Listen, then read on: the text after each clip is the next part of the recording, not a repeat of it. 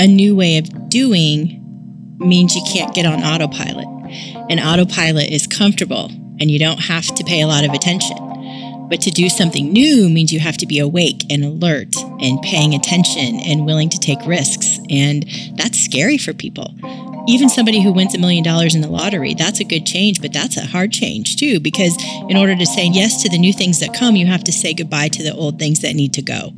And I think that's part of what makes change so hard for people, is there are things I don't want to let go of, but there are things I have to say goodbye to in order to embrace what is now and what is new and what is coming. And that's hard. If we started to pay more attention to what we have in common, we'd get a lot further rather than paying attention to the things that divide us, because the things we have in common are much broader. Let's be honest. The church has been at the top of the list of many people's greatest frustrations in life. From racism to sexism, sexual abuses. I mean, the list goes on and on. What happens if we would come together for the sanctity of humans being human, right? Just because of who we are, we created in God's image and likeness, and we say, hey, that's our starting point. That's the conversation we're going to blossom out of. And I think we can make more headway versus protecting our own turf.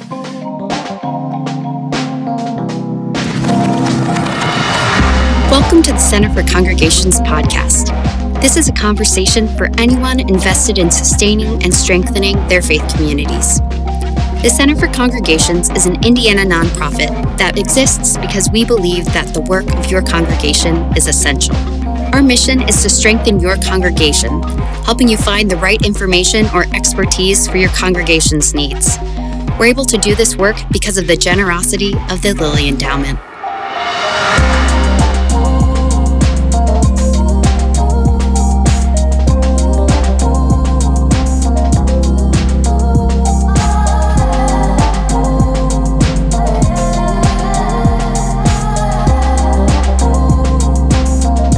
Hey everybody, welcome back to the Center for Congregations podcast. I'm Matt Burke, one of your hosts, and with me is Mackenzie Scott Lewis. Hello, Mackenzie. Hello, Matt. And also with us is Shelly Riggs Jordan. How you doing, Shelly? I'm doing well, Matt. How are you? I'm doing well, and since I've got both of my three named colleagues on the list, I feel like I need to out myself. This is David Matthew Burke from the Center for Congregations. So now we all have three names. Hooray. Good to have you part of the family, brother. Yes. Appreciate that. So we've got, this is a little bit of a different format for an episode. We are approaching a mid-season break. So we're going to take a break through July and maybe a couple weeks in August as we get the second half of the year ready. And so we thought we'd come together as your three co-hosts and just talk about kind of a year in review, what we've covered in this year and some things that have stuck out to us on the podcast. So that's what we're going to do today. So are there any major moments as you two reflect on the year so far, any major moments that have stood out to you as like, wow, that was just an incredible piece of wisdom, or I'm so glad that we had this on as a topic, or why did I sign up for this? This has been nuts. This has been a really cool experience. I think for me, Dr. Harrison Jones talking about the impact and importance of every piece of your liturgy, your litany, the walls of your congregation. I mean, I'd always thought about litany and liturgy as part of worship, but never like the walls and just the impact of thinking of the entire space as an opportunity for worship. That podcast for me was just incredible. I have been mulling that over since we did it, and I think it's been 2 or 3 months. Mm-hmm. I just thought that was an incredible piece of wisdom that a lot of us missed the opportunity to include space as worship. Yeah. That's good stuff. Yeah, kind of continuing on the three-name platform since Matt conveniently put himself with us, Shelly. It's Tim Campbell Smith's podcast, particularly when he said social media is social. It's a storytelling platform. And how to connect to people through storytelling in a way that they are seen and that they belong, obviously, in their own story, but perhaps as a bridgeway to your story. And you can create that type of connectedness as a result of it. And the other thing that he said really stuck with me. He said, anytime that you want to put anything online, do speech to text. So on websites and things of this nature, he said, record it. Do your audio recording and just put it out there. And the speech to text that he told us about was another way of telling the story and creating a sense of realness, an authentic nature of oneself when talking, and that it can pick up the feel of what is being said in words, whether it's a website or something like that. He said, just get in the habit of always recording what you want to say, not necessarily for corrections and all that stuff, but to be real was impactful to me. Yeah, I really resonated with that. And it's something I think I should try because I agonize over writing.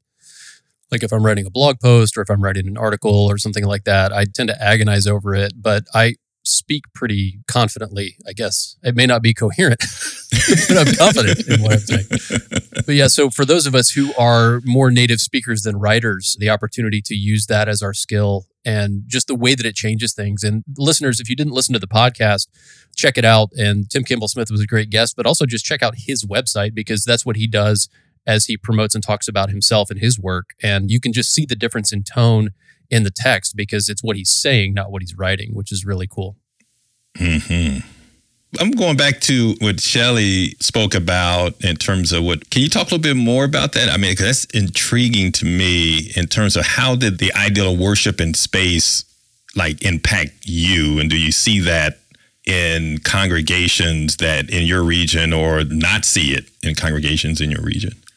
You know, he was talking about it in particular as to having it be a place where people can see themselves. So he wanted to use one wall for art. And I think he said the young man was 10, Matt, when he started working with him, or he was younger. Yeah. And it became that young man's job to figure out what art was going on the wall. And now he's a teenager, I think. And he has just curated a bunch of different art pieces to be in there. Because I think he walked up to Pastor Harrison Jones and said, I don't see myself in any of those pictures. And so Dr. Harrison Jones said, okay, well then why don't you help me figure out how to make sure you're included too, awesome. Which I just thought was a phenomenal thing to give a young kid a voice like that. And so he just talks about, when people walk into your space, can they see themselves there? Do they feel a part of the community based simply on what they see? And I think about, a lot of our, stained glass art is beautiful, but how many people see themselves in, white Jesus? Mm-hmm. But there's a lot of empty wall space in most sanctuaries too. So what if we filled it with things? So it just really struck a chord with me because I'm a very visual person. And I just remember thinking, you know what? A lot of times when I'm trying to concentrate or puzzle out something in the sermon, I will look for something to look at. And so what if there were all these pieces of art that really caught my attention? How much more would it enhance that worship experience for me? So yeah, he hit a good nerve in me. A good nerve. Yeah. Yeah, and that observation dovetails really well, Shelley, with an ed event that we had with Derek DeGroot, the president of the Aspen Group. And I'm hoping to have him in the second half of the year on the podcast. But Aspen partnered with Barna Research and did essentially a really lengthy study on congregational space. And some of their findings seemed to indicate, and for those of you who aren't aware, Barna tends to come more out of a little bit of a conservative evangelical space. I mean, they do research, so I don't believe that their research is biased, but the lens that they view the world tends to be a little bit in that way.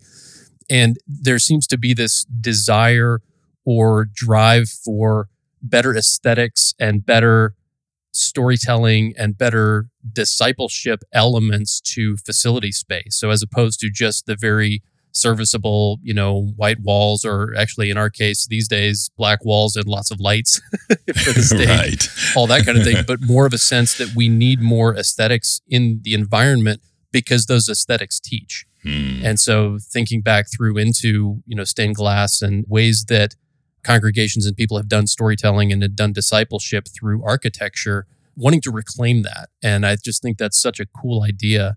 And I hope that we do see more of that in congregational life moving forward. Me too. There's something about walking into a space and the space itself brings a sense of awe that transforms what's about to happen. Like, I remember the first time I walked into the chapel at Duke, I just took a deep breath. I mean, if you've never been to the chapel at Duke, it's just a phenomenal space.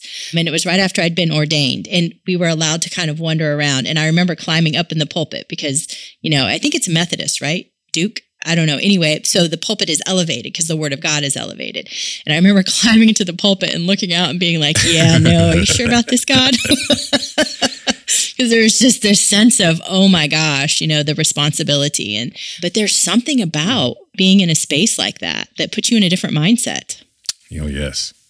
Yeah, and Mackenzie, I'm interested. I know that the Black Church is not a monolithic space by any stretch of the imagination, right? But I have way less experience in the Black Church.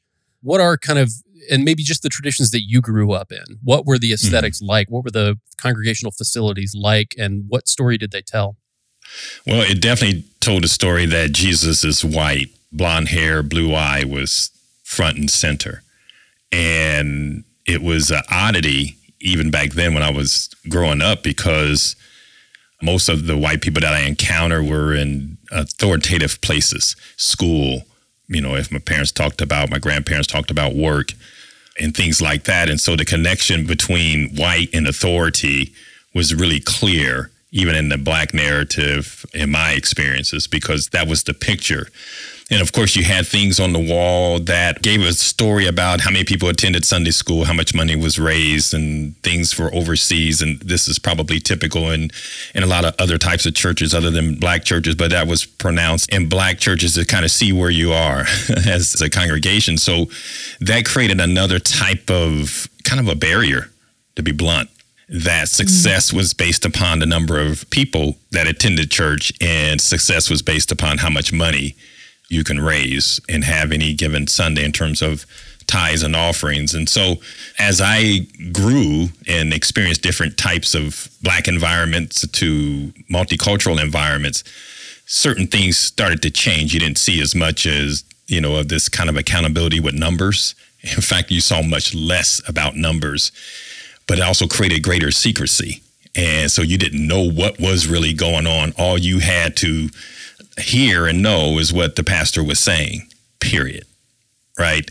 And so it was an interesting time. And so the space, I never felt, in my experience, like in the Black church, I remember my grandfather was pastoring a church, and it wasn't so much what was on the walls and what weren't on the walls. It was what was on the floor.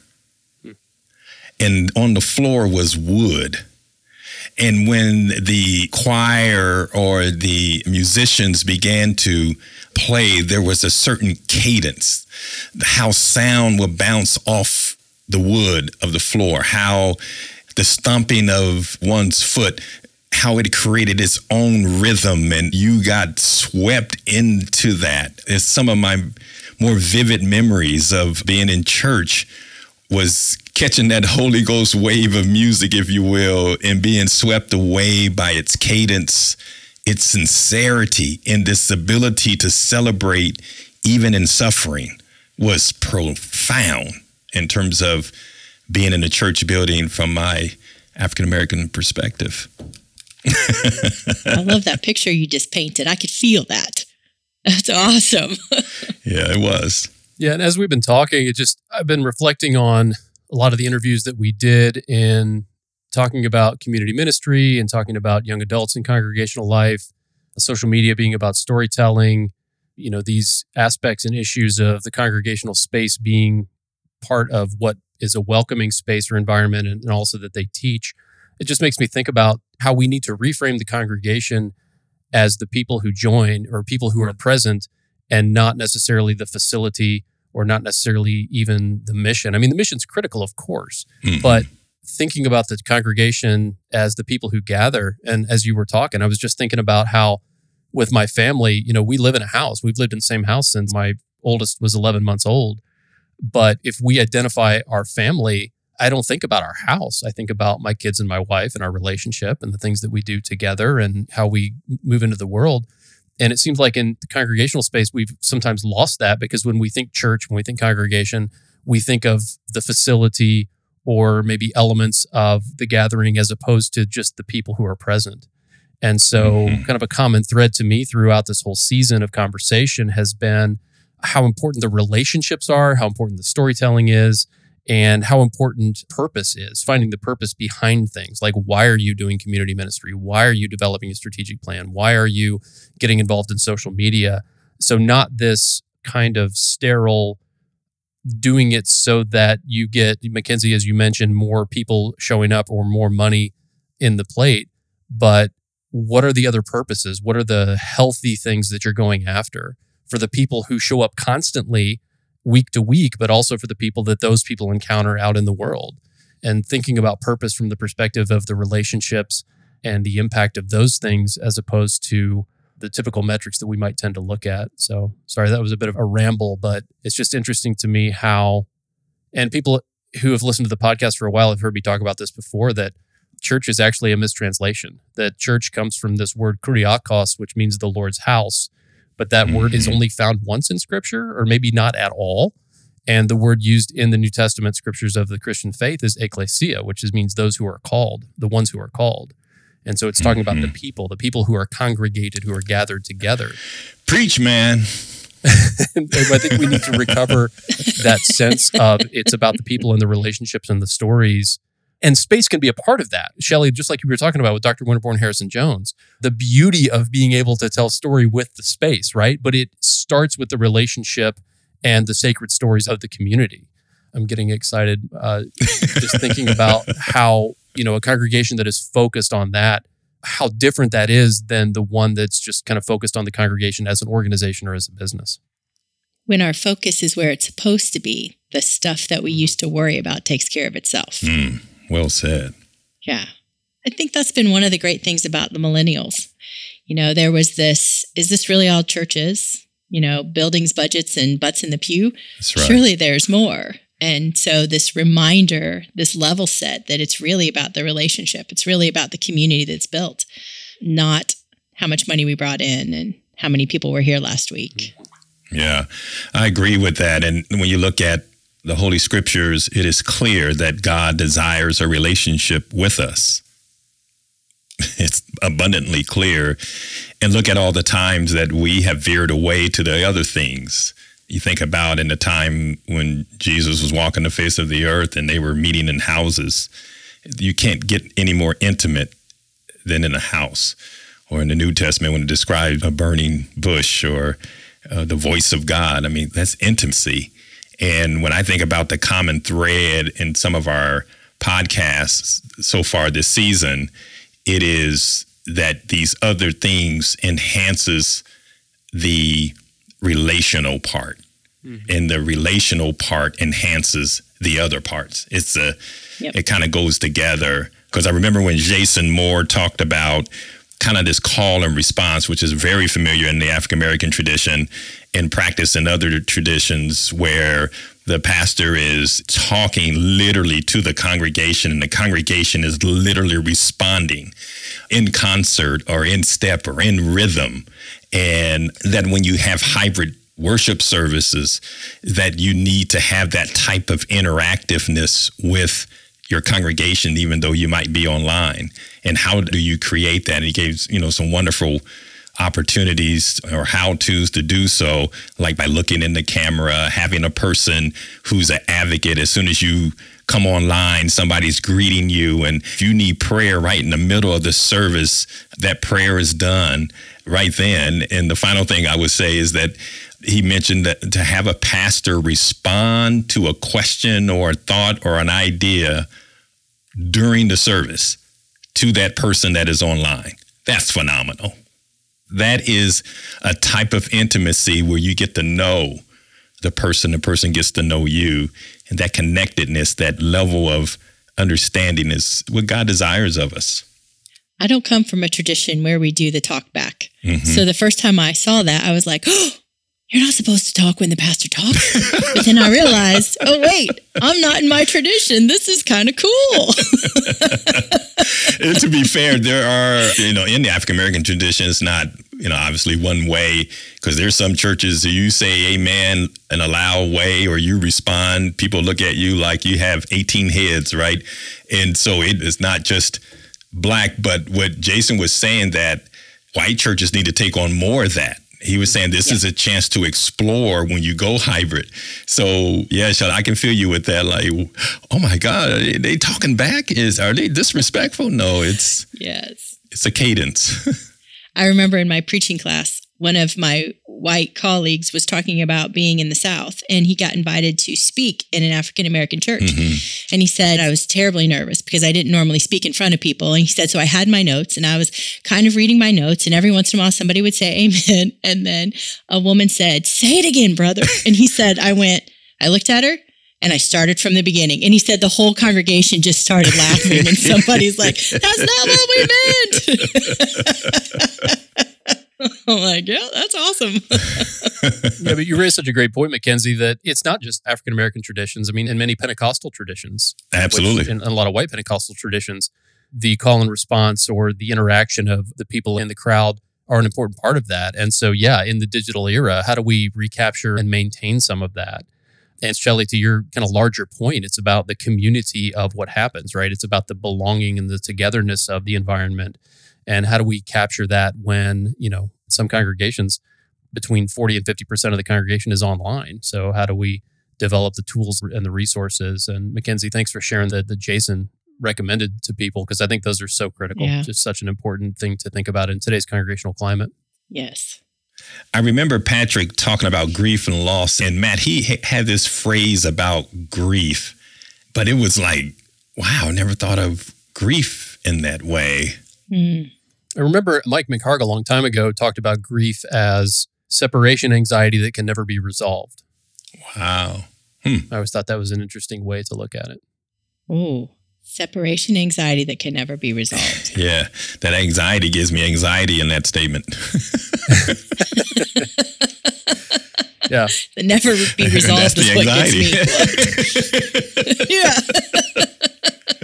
Yeah. Well, hey, and we can go all the way back to the beginning. I think Mike McHargue was our very first guest of the podcast back in September of 2020. I think the title of the episode was Where Have All the Young People Gone?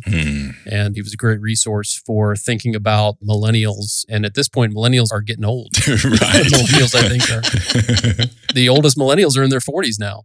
But I think the things that he had to say have a lot of good relevance as we look to Gen Z and even generations beyond, because I think I mentioned this on that episode, and maybe the two of you resonate with this as well. I remember finding a book about Gen Xers when Gen Xers were in between like 16 and 25, which that's my generation, right? Mm-hmm. And I started reading the book, and there were so many parallels to what you hear about millennials and now you hear about Gen Z. So I think every generation struggles to connect with prior generations and tends to view them as, lazy and like they're never going to make it, right? All those kinds of things. So I think, there of course are unique challenges out there, but there also are some of the things that are just generational in nature that we can learn from. You made me think about, Matt, about a book called Generation Gap, I think it's called.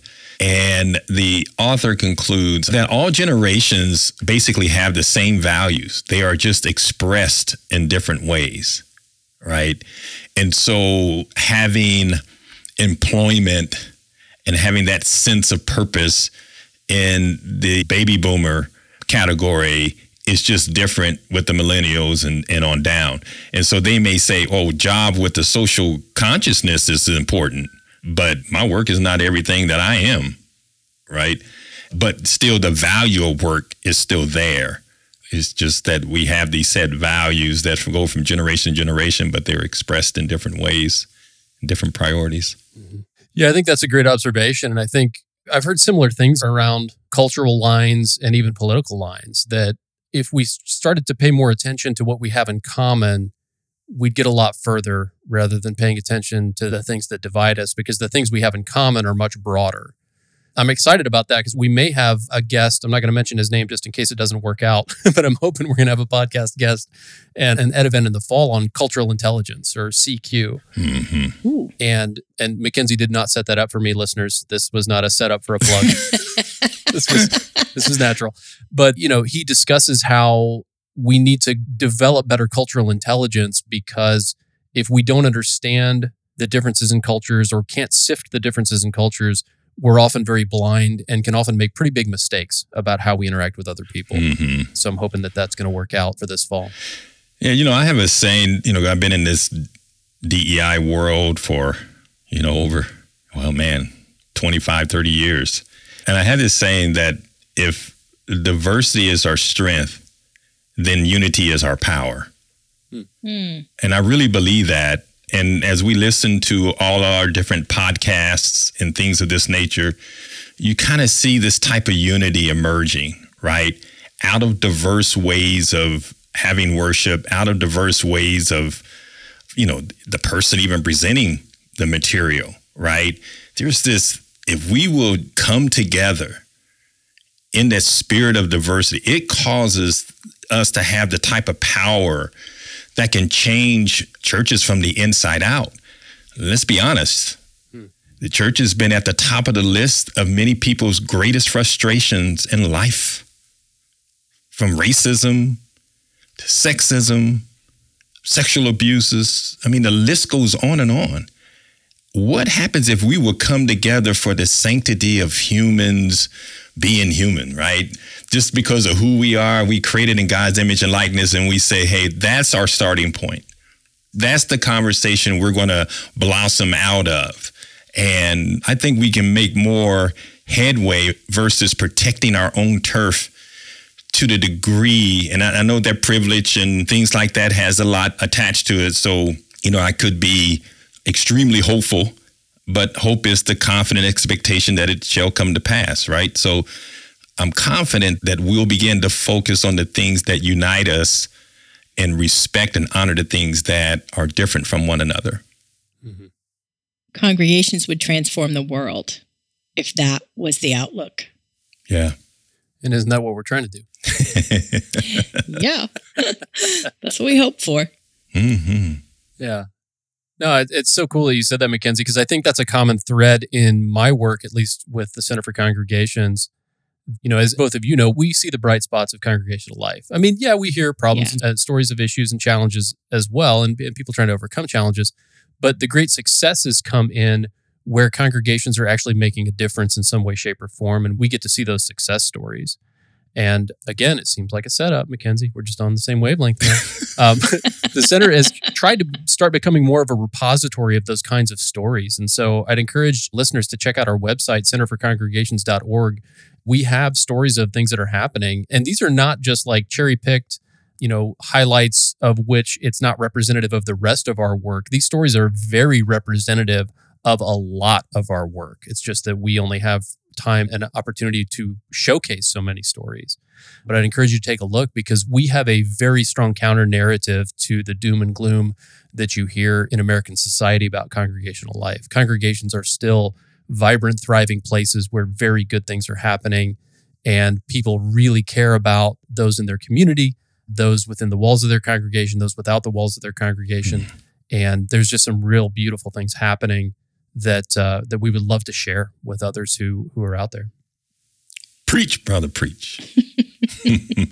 I pay Matt a lot of money to be on the same page as me today. And so to the president of the Center for Congregations, I need a third job to cover this cost. So if I'm absent from work, I'm working another job to take. You're funny. What other reflections do the two of you have, just from either just your work with congregations this year, through the podcast episodes, through any education events you've been a part of this year? I really enjoyed our conversation with Jason Duman. He talked about humor in church life. And I don't know that a lot of people would say that humor is an important aspect of congregational life. I think sometimes we take ourselves pretty seriously. And so it was a refreshing conversation. But even for me, some of the things he was saying, I was like, oh, is that sacrilegious? No, it's not sacrilegious. Oh my goodness. And so I just thought it was a really good invitation to step outside the box and to think about humor differently. Mm-hmm. I thought it was a really great conversation. Yeah, when I came across his doctoral dissertation on comedy and congregational life, I was like, oh yeah, we got to talk to this guy. Yeah, he was talking about how when Jesus was saying, hey, you stop pointing out the speck in your neighbor's eye. You got that big old plank. He said, now you think Jesus wasn't giggling a little bit when he was imagining somebody with a huge, 2x4 sticking out of their eye and smacking people left and right with it? One of the things that I'm hearing in congregations throughout the state, and obviously more specifically in Northwest Indiana, is this idea of returning to Egypt and what I like to call mourning the past. And that return to Egypt is like the children in the wilderness, the Israelites in the wilderness, right? And as soon as there was some level of prosperity, they were being fed, being clothed. Moses had gone up to Mount Sinai to have a little intimate conversation with the Lord. And the people kind of lost themselves. They were delivered, but wanted to go back to captivity because that was more comfortable.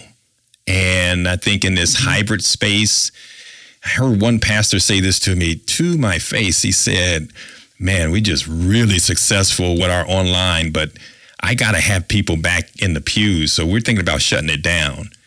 And while I understood where he was coming from the standpoint that we are created to be in community, to be connected with each other, it was also the return to let everything be what it was before COVID. And the truth is, nothing is really the same ever. When you look at it, you don't memorialize something that's different.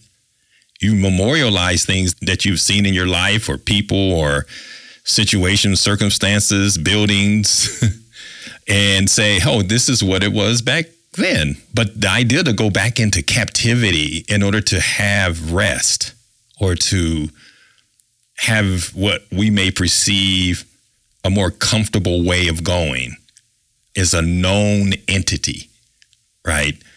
Versus the faith to leap out into spaces unknown. And I personally believe that this time period is that time to leap, so that when you take a step, God is already there, right? You're not taking a step into the abyss. You're taking a step on solid ground, and you have to trust that. So that's some of the things I'm hearing a lot of. When I say a lot, enough to percolate my antennas. How can you percolate antennas? I'm hearing it enough to cause me to believe that there are many that are concerned about the changes that church is going through, congregations are going through, and maybe not being as well prepared for that as they would like to be. Seminary didn't teach them this. No. Or life experiences didn't really teach them this if they didn't go to seminary, which is okay. Yeah. Well, and a new way of doing means you can't get on autopilot. And autopilot is comfortable and you don't have to pay a lot of attention. But to do something new means you have to be awake and alert and paying attention and willing to take risks. And that's scary for people. Even somebody who wins $1 million in the lottery, that's a good change, but that's a hard change too, because in order to say yes to the new things that come, you have to say goodbye to the old things that need to go. And I think that's part of what makes change so hard for people, is there are things I don't want to let go of. That's right. But there are things I have to say goodbye to in order to embrace what is now and what is new and what is coming. Yes. And that's hard. Very true. Well said, Shelley. Two things. One, Dr. McLeod's book on necessary endings would be a great reading for those who are listening, about how to let go of something to get into something bigger, greater, or different. And then the second thing is, I would like to be that person that wins the lottery, to have that problem, Shelley. So just give me your tickets. Me too. And going back to something you said earlier, Mackenzie, I can actually imagine percolating antennas. I'm such a big coffee lover. Really? I'm one of the old coffee percolators.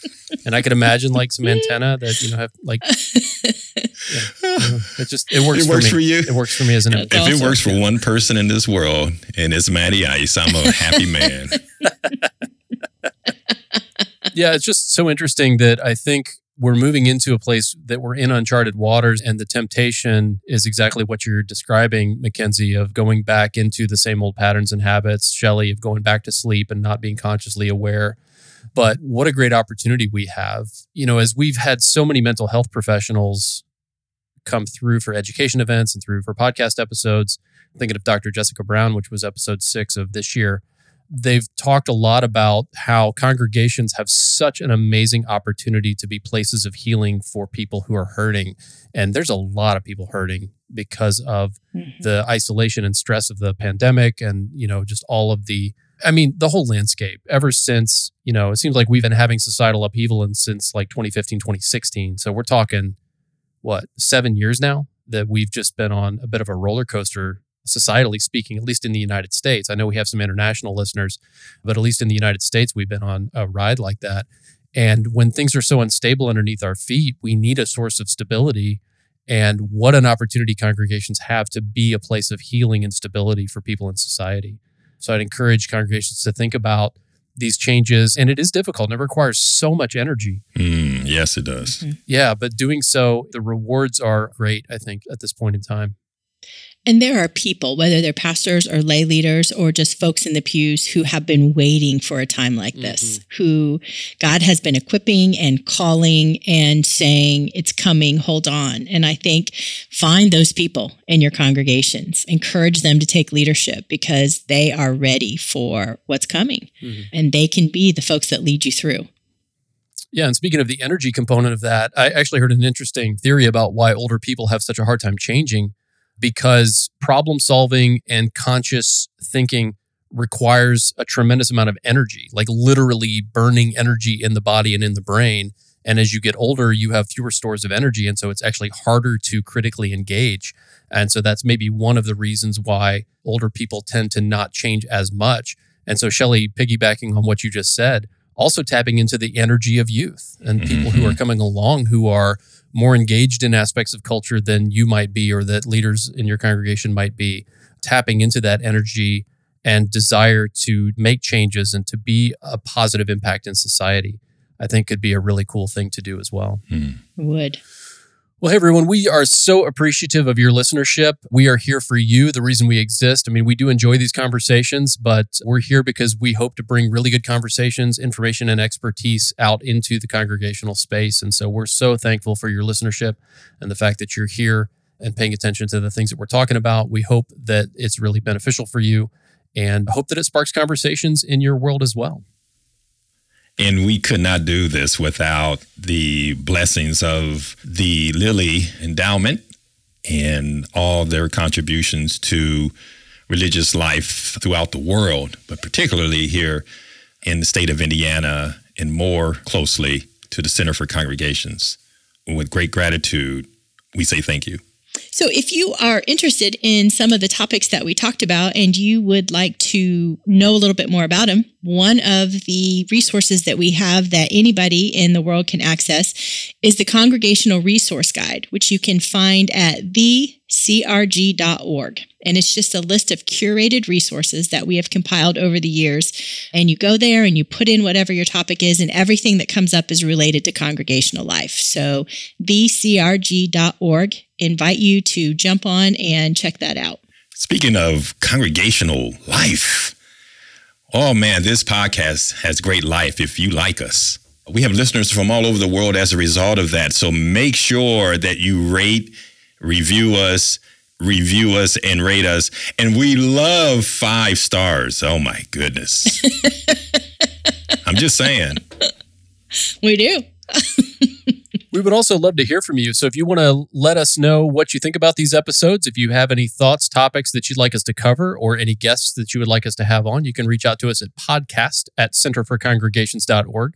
I have been cleaning the inbox. I've been dusting it, keeping it swept, and it's kind of lonely because there have been a lot of cobwebs and dust to clean out. So we would love to hear from you. We genuinely do respond to that. I've had a couple of conversations with people who have reached out via the podcast email. And actually, our guest, Michelle Jackson, for episode 11 came through one of our listeners recommending the topic of foster care. So we genuinely would love to hear from you. We learn more from congregations than we teach. And so we would love to hear from you about the things that you're wrestling with, struggling with, or topics that you would like to hear. So this episode was engineered and edited by Jaden Lee. Jaden, thank you so much for making us sound amazing. And we also want to do our geographical shout out. We've mentioned a couple of times that we do have international listeners, but I'm going to go a little close to home here. and give the geographical shout out to our listeners in Hartford City. Hartford City, we see you. We know where you are. I know about Ivanhoe's, so I appreciate Hartford City, the listeners there. Thank you so much for listening. So we're going to take a break, about maybe 6 weeks, give or take, but we will be back. So if you are following us, please keep us followed because those episodes will keep coming. So for the Center for Congregations, I am David Matthew Burke. I am Shelley Riggs Jordan. And I am Mackenzie Scott Lewis. Thank you for being a part of our podcast. See you next time.